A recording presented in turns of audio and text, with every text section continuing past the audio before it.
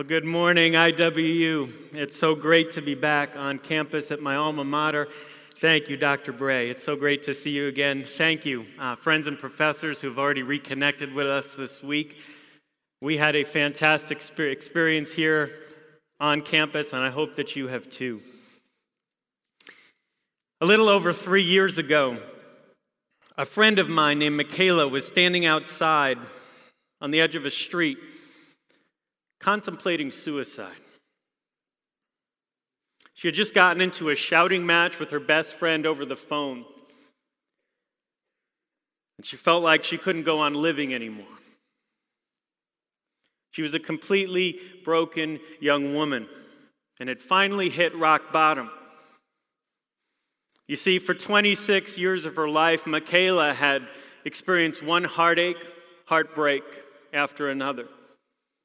She was only 26 years old, and she had already been diagnosed with bipolar disorder, clinical depression, and acute anxiety.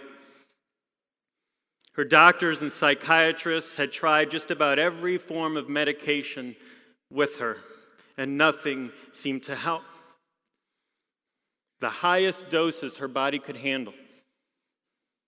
And yet, when the medication didn't work, Michaela started to self-medicate to try to fill the emptiness that still was there inside. But nothing seemed to help. And so as she stood on the edge of the street that day, with tears streaming down her face, Michaela felt like she couldn't breathe. She couldn't think clearly anymore. She knew that her heart was gone, and she felt like she was dying inside.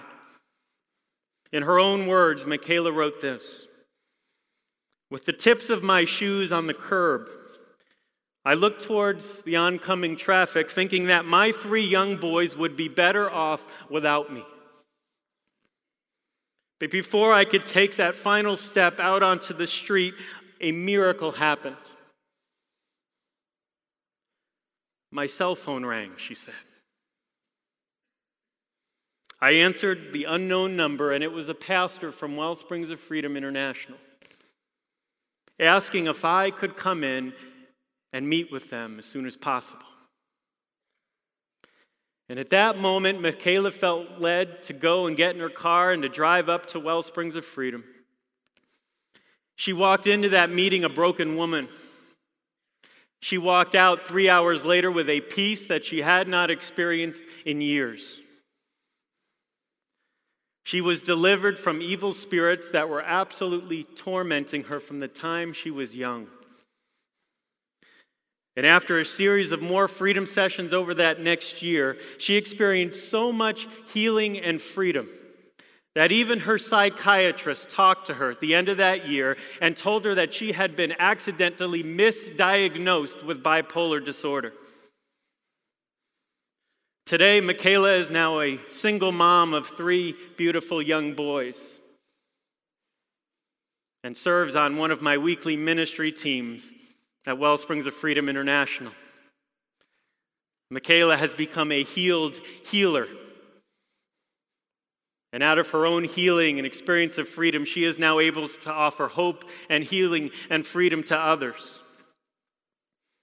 Michaela's story is living proof that the spiritual battle that we face is real. Michaela loved Jesus, but she was still held in bondage to the enemy. Why? Because the battle is real. The scriptures are clear that there is a real cosmic battle raging in the unseen realm. In fact, it was the Apostle Paul who to the church in Ephesus wrote these words in Ephesians chapter 6, verse 12. He says, "This is not a wrestling match against a human opponent. We are wrestling with rulers, authorities, the powers who govern this world of darkness, and spiritual forces that control evil in the heavenly world." And to a church that is in a city that once served as a center for pagan worship and magic and sorcery and witchcraft and occult activity, Paul says that we are at war, that we as Christians live in a battle zone.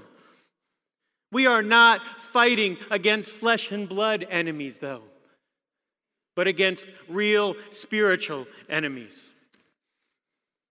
In John chapter 10, verse 10, as Jesus talks about there being a real battle being waged for our souls between the thief who has come to steal and to kill and to destroy, and between Jesus Christ who has come to give us life, life to the full, abundant life. And in 1 Peter chapter 5, verse 8, the Apostle Peter says that, "Be alert, be aware, because we have an enemy, the devil, who prowls around like a roaring lion looking for someone to devour." And he says, resist him, standing firm in the faith. So Scripture is clear that there are very real, evil, supernatural forces that are seeking our moral and spiritual demise as Christians. From beginning to end, the biblical worldview is one of spiritual conflict between good and evil, light and darkness, between the kingdom of God, the kingdom of Satan. So we can no longer deny or ignore the reality of spiritual warfare in our Christian lives. The battles are raging all around us. And as our culture continues to entangle itself more and more in spiritual darkness, it is going to become essential for every Christ follower, every local church, to be thoroughly equipped for spiritual battle. But from experience, I've noticed that there are two obstacles, two challenges that we as a church often face here in North America. The first challenge is what I call worldview blindness. We as Christians in the Western world, here in North America, are often blinded to the realities of spiritual warfare. Our naturalistic, materialistic, scientific worldview often excludes the supernatural from life. Therefore, even as Christ followers, we tend to view life and Scripture through secular or scientific lenses. So it's difficult for us to believe in anything to do with the spirit world. In fact, belief in the demonic, including in academic circles, is sometimes viewed as simplistic, naive, ignorant, unsophisticated, and for the uneducated. And we relegate it to the realm of myth and superstition. Yet in the non-Western world, where my wife and I lived for a number of years, the majority of the world Christians have no problem believing in the reality of angels and demons in the spirit world. They take the realm of the demonic seriously and understand the nature of spiritual conflict. As a former missionary in Eastern Europe, we didn't have to prove to people there that Satan and demons exist. They understood those realities. And since returning to the United States, I sometimes wonder if we're not the ones as Westerners who are a little bit ignorant and narrow and blinded in our thinking. It's a valid question we need to ask ourselves as a North American church. So that's one challenge, but there's also a second challenge that we struggle with, and that's the influence of Hollywood on our thinking about spiritual warfare. You see, according to the Hollywood worldview, they promote a cosmic dualism. It's as if good and evil are two equal and opposite forces opposing one another. In fact, in many films, it seems like darkness and evil is portrayed as being even stronger and more powerful than good, doesn't it? It seems like evil is winning and evil is out of control. But that is a perversion of God's truth, a grave distortion of the biblical worldview. You see, according to the biblical worldview, we see that Jesus clearly defeated Satan and his demonic forces during his life and ministry on earth and through his death and resurrection. Over and over again in the Gospels, we read how Jesus exercised his spiritual authority over the enemy by healing the sick, casting out demons, raising the dead, preaching the kingdom of God. He preached that the kingdom of God was here and that the kingdom of Satan is being destroyed. 1 John chapter 3, verse 8, the Apostle John testifies that the reason the Son of God appeared was to destroy the devil's work. So according to Scripture, Satan is a defeated foe. He's already been defeated. Although he's still alive and active, he is still a powerful spirit being. His power is limited. His time on earth is short. So we need to be aware of his schemes, but we don't need to be afraid. We have nothing to fear. Because in 1 John chapter 4, verse 4, it says that the Spirit who is in us is greater than the spirit who is in the world. And we are more than conquerors, more than overcomers in Christ Jesus. So yes, Satan can and does attack us as Christians. And you know what? One of the areas where Satan attacks us most as Christ followers is through the hurt and pain that we experience in life. And so yes, the spiritual battle is real. And you know what? The pain that you and I experience in this life is also very real. The brokenness is real. It's no secret that as we journey through life, we get hurt, don't we? And we've all been wounded, we all bear the scars from those wounds. Our parents may split up and divorce. A parent may leave or abandon the family. We can tragically lose parents or loved ones to sickness and disease, to tragedy. We can experience trauma, like the young man I recently ministered to who was nearly killed in 2 serious car accidents before he was 21 years old. 2 traumatic experiences. We can be abused verbally, emotionally, physically, sexually. We can be sexually violated. We can be bullied at school. We can be damaged by the hurtful words spoken to us when we're young by parents and authority figures in our lives. We can be stabbed in the back, betrayed, rejected by a close friend. Or we can make poor, sinful choices that hurt us and hurt others around us. My own story is a story of rejection. When I was a teenager, my parents unexpectedly split up and eventually divorced. That entire experience rocked my world and shook me to the core. Caused me to question a lot of things in my life at the time. Turned our family upside down and literally changed everything from that day forward.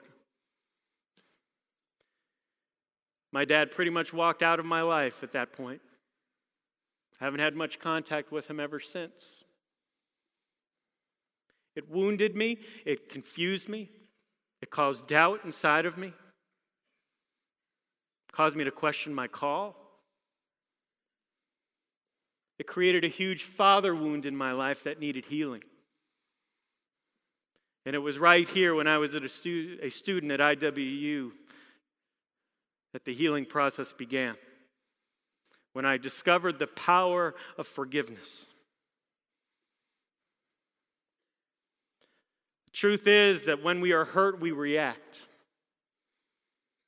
And even though the actions committed against us are extremely painful and hurtful, sometimes our reactions to the hurt and pain is even more damaging to us. And what I mean by that is sometimes we hold on to anger and bitterness and resentment and hatred and unforgiveness in our hearts towards those who have hurt us. We want to take revenge on those who have caused us pain. We get angry with God and we shake our fist at God and say, "Why, God, didn't you protect me? Why didn't you allow this? Why did you allow this to happen?" We make vows and we put up false walls of protection around us to make sure that nobody can ever hurt us again. We keep people at arm's length and at a distance. Or we try to cope with the pain in unhealthy ways, very self-destructive ways, through cutting, through eating disorders, through addictions to alcohol and drugs and prescription meds, sexual promiscuity, and the list goes on and on and on. Satan, our spiritual enemy, is malicious. And he seizes every opportunity he can get to increase the misery, to increase the pain and suffering in our lives. And he loves to take advantage of our negative reactions to the hurt and pain we experience. And he does this primarily through lies that he throws at us, he projects at us, he whispers to us in our minds. Lies such as nobody loves you. Your parents don't even love you. You're a worthless piece of trash. You're an accident. You are a mistake. You're a loser. You're a screw-up. God could never forgive you after what you did. God could never use someone like you with a past like yours. You're too dirty. You're too damaged. There's no hope for you. You'd be better off dead. In fact, no one will even notice if you're gone. Just end your life right now. You have the right to be angry. They don't deserve to be forgiven. Have you ever had any of those thoughts? The more we believe the lies, the more debilitating they can become in our lives. They can completely immobilize us and eventually lead us into a state of bondage, emotionally, spiritually, into a deep, dark pit of depression, hopelessness, and despair, to the point where we despair even of life itself. In John chapter 8, Jesus said that Satan is a liar, that there is no truth in him. When he lies, he speaks his native language. In fact, Jesus says lying is consistent with Satan's character. It's a part of who he is. He can't speak the truth because he is a liar and the father of lies. And his lies are ultimately intended to destroy us from the inside out, eventually leading us to the point of suicide. So the battle is real. The pain we experience in this life is real. But I'm also here to share with you this morning that the healing that God offers us is also real. Last December, a man from the Middle East flew over to Wellsprings of Freedom International in Illinois with a missionary friend of ours. Our missionary friend had been mentoring, discipling this young Middle Eastern man over the course of several years. He was one of only 400 known evangelical Christians in his country, in this Muslim country. This man had suffered greatly for his faith in Jesus Christ. And I gained so much respect for him. He was physically beaten by his own father when he converted to Christianity, when he became a Christ follower. His Bible and his Christian books were stolen and hidden by his own family and was forbidden from having them in his home. He had lost several jobs because of his newfound faith in Jesus. He was denied rent of an apartment, couldn't find a place to live because he was a Christian in a Muslim culture. And he had been deeply wounded by North American missionaries who had previously served in his country. He felt betrayed, he felt hurt, and he was a very angry, angry man. You see, this Middle Eastern man loved Jesus, but he was filled with rage and anger and bitterness and resentment and feelings of hopelessness and despair. All this suffering had taken its toll on him. The spiritual oppression in his life was so deep, so intense, that demons would regularly manifest in and through him. They would change the tone of his voice, and he'd become physically and verbally aggressive towards people, including me. But through a series of freedom sessions last December, this Middle Eastern man was radically set free. The demonic strongholds in his life were broken. The chains were broken by the power and the name of Jesus. He experienced deep-level healing from deep wounds in his past. And when he left Wellsprings of Freedom on the 4th day, after 4 days of ministry, he said, "Brian, I feel like I'm a new man." The change was so dramatic in his life that when he returned back to his country, his family noticed the difference. In fact, his mom asked him, was concerned about him, asked if he had been seeing a counselor or if he was using drugs. She said, "You've been so different lately. You have difficulties, but now you don't get angry. You have peace. You're actually nice to us." And his newfound freedom also empowered him to become a more effective witness for Christ in his culture. Just 1 month after he returned to his country, he led a Muslim man to faith in Jesus Christ, one of his co-workers. Keep in mind, there's only 400 known evangelical believers in his country, and he just led another one to Christ. And a month after that, this new believer who came to Christ eventually led his wife to faith in Jesus Christ. 2 more people entered the kingdom within 2 months after his return back to his country. And we praise God for the victory. We praise him for the freedom. You see, this Middle Eastern man's story is living proof that there is no chain that Jesus can't break. There is no wound that can't be healed. There is no pain in our lives that can't be redeemed.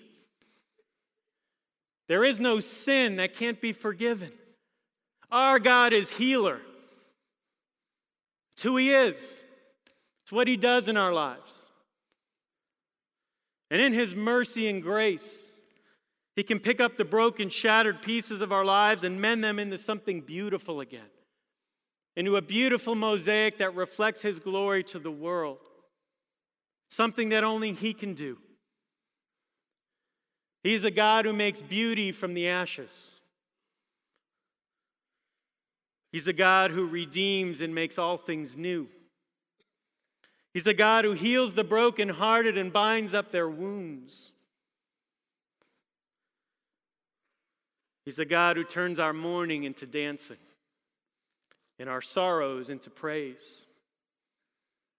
And by his power, he can restore everything that the enemy has stolen from you over the years, including your hope, your dreams, your self-worth, your sense of value and dignity, your joy, your peace, your calling. There's so much brokenness in our world today. So much brokenness represented on this campus. So if you've been wounded, if you've been rejected, if you've been abandoned by someone, if you've been abused, betrayed, hurt, I want you to know that there is hope for you this morning. That there is healing available in Jesus Christ. I like to tell every one of my clients the good news of the gospel is that although we can't change our past, by God's grace we can be set free from the past. The first step is to bring your hurt and your pain and your brokenness to Jesus. And lay it down before the cross. Jesus understands pain like no other, doesn't he? Son of God, the Word became flesh and made his dwelling among us, experienced everything that you and I have experienced. He understands pain. He created you. He knows everything about you and your story. He knows your story, and he feels your pain. And he longs for you to know this morning that you are a deeply loved child of God. He loves you. And he wants you to know that nothing that's happened to you can ever change that truth. Nothing could ever separate you from his love. And some of my favorite verses in the New Testament are found in Romans chapter 8, verses 38 and 39. The Apostle Paul writes, "And I am convinced that nothing can ever separate us from God's love. Neither death nor life, neither angels nor demons, neither our fears for today nor our worries about tomorrow. Not even the powers of hell could ever separate us from God's love. No power in the sky above or in the earth below. Indeed, nothing in all creation will ever be able to separate us from the love of God that is revealed in Christ Jesus our Lord." Amen? So as we come to our so what moment, our conclusion this morning, I want to ask you 3 questions to reflect on. First of all, what's your story? Does your story include rejection like mine? Does it include neglect or abandonment? Does your story include trauma,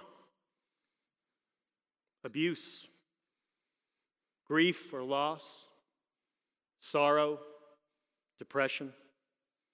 What's your story? There are many stories represented here this morning.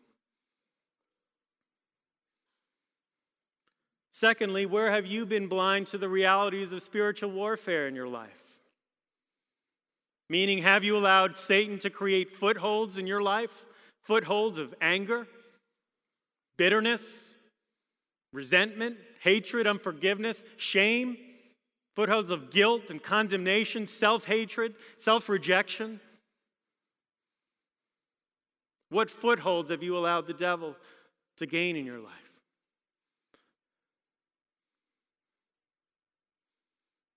And thirdly, what are some of the biggest lies of the enemy that you've been believing?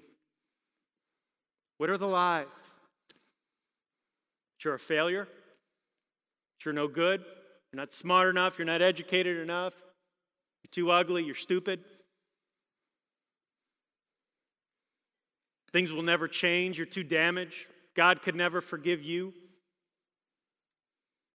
You'll never be free. It'll always be this way. You've been hearing those voices, those thoughts in your mind. I invite you to pray with me this morning. Because there is freedom, there is healing available in Jesus Christ, who said, "You will know the truth, and the truth will set you free."